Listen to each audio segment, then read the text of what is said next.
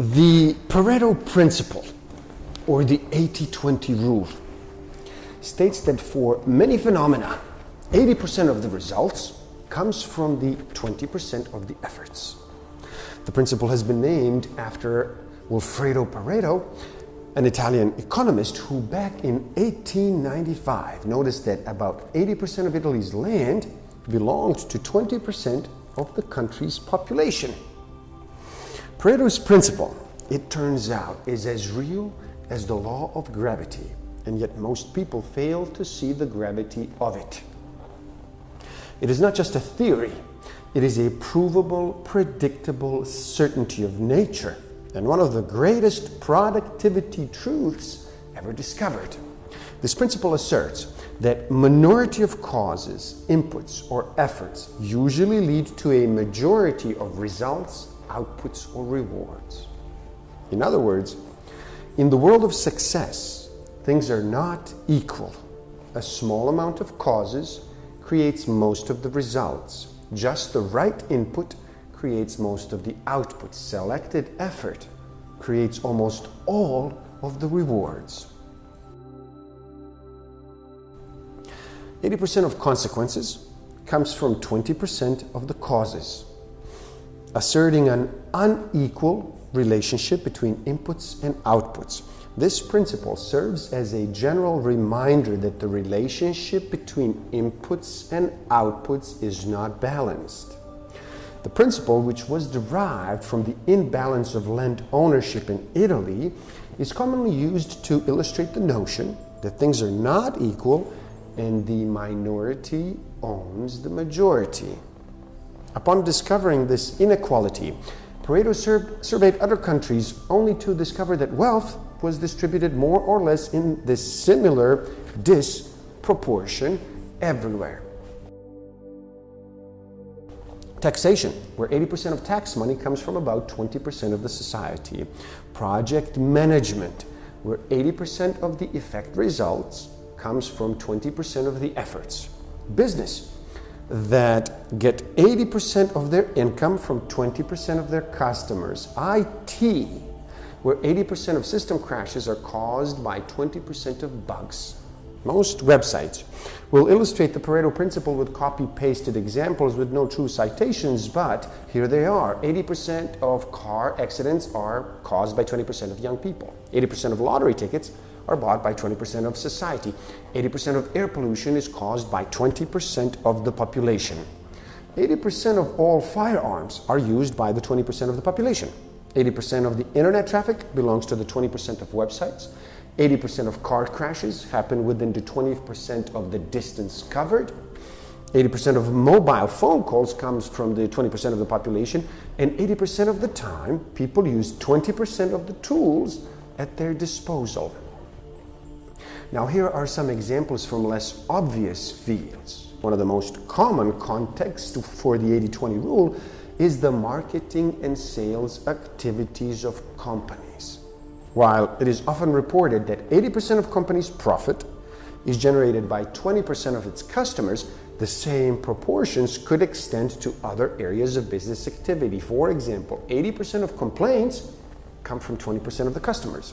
80% of profits come from 20% of the company's effort. 80% of sales comes from 20% of products or services. 80% of sales made are made by 20% sellers, and 80% of clients come from 20% of marketing activities. Now, what does this mean in practice? To maximize your efficiency, you should focus on the vital 20% of activity. It can also be applied on a personal level.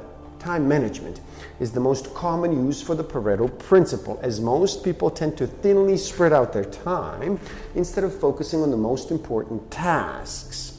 In the terms of personal time management, 80% of your created output can come from only 20% of your time at work. There's a practical reason for applying the Pareto principle. Simply, it can give you a window into who to reward or what to fix. For example, if 20% of the design flaws in cars are leading to 80% of the crashes, we can identify and fix those flaws. Similarly, if 20% of your customers are driving 80% of your sales, you may want to focus on your customers and reward them for the loyalty.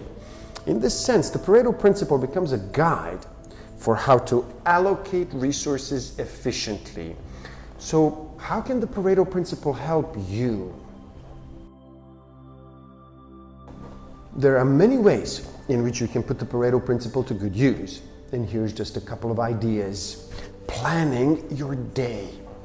Since 20% of your effort amounts to 80% of the effect of your work, you should consider which activities comprise the vital few you need to focus on. To maximize your efficiency, you must identify them and work on them first.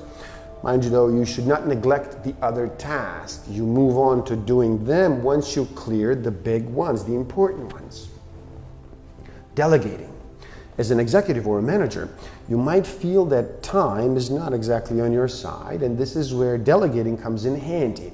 However, it may be a bit of a problem to decide which things you should do yourself and which ones should be handed over to your team. But not if you know the 80-20 rule. You focus on the 20% and you delegate the rest. Risk assessment.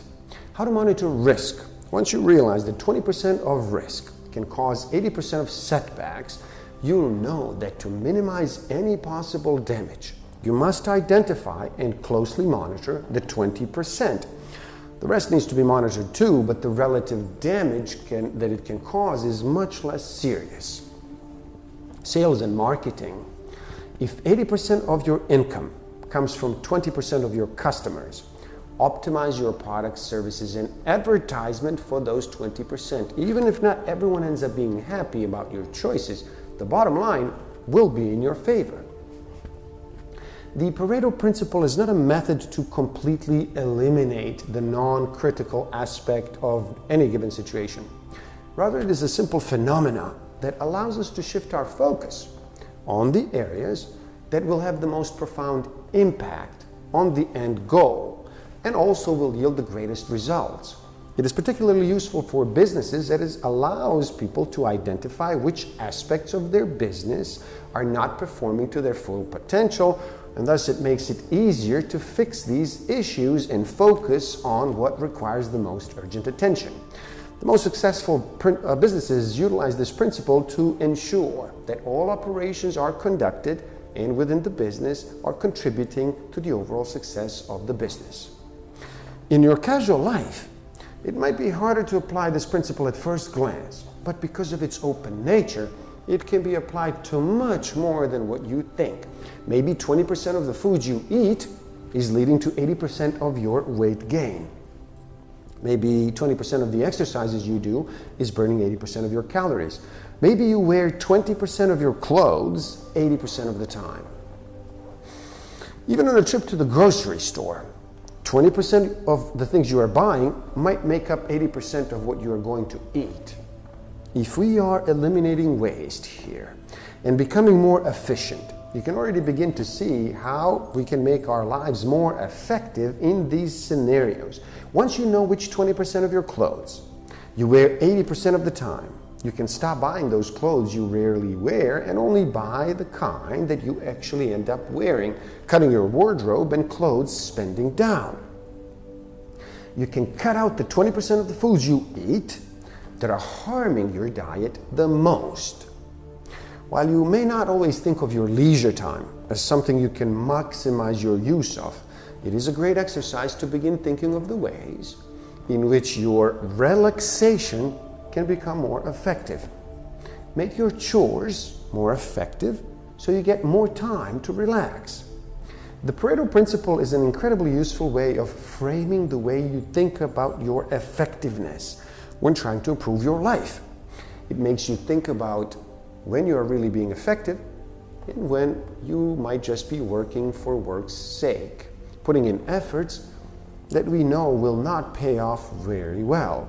When applying this principle to your life, It may not always be an accurate description of where you're getting the results most from your efforts. Maybe you're really wearing 30% of your clothes 70% of the time. Nevertheless, thinking in this way about which efforts are paying off and which are not can start you on a path towards working only at a maximum effectiveness so that you use more of your time in a more effective manner. What are the 20% of your possessions that you get most value out of? What do you spend 20% of your time doing that gives you 80% of your happiness? What are the 20% of people you're close to who make you the happiest? What is the 20% of the food you eat 80% of the time? What are the 20% of the clothes you wear 80% of the time? Chances are these are easy questions for you to answer. You've just probably never considered them before. The majority of what you want will come from the minority of what you do. Extraordinary results are disproportionately created by fewer actions that most realize. Not everything matters equally. Some things matter more than others, a lot more. A to-do list becomes a success list when you apply Pareto principle to it.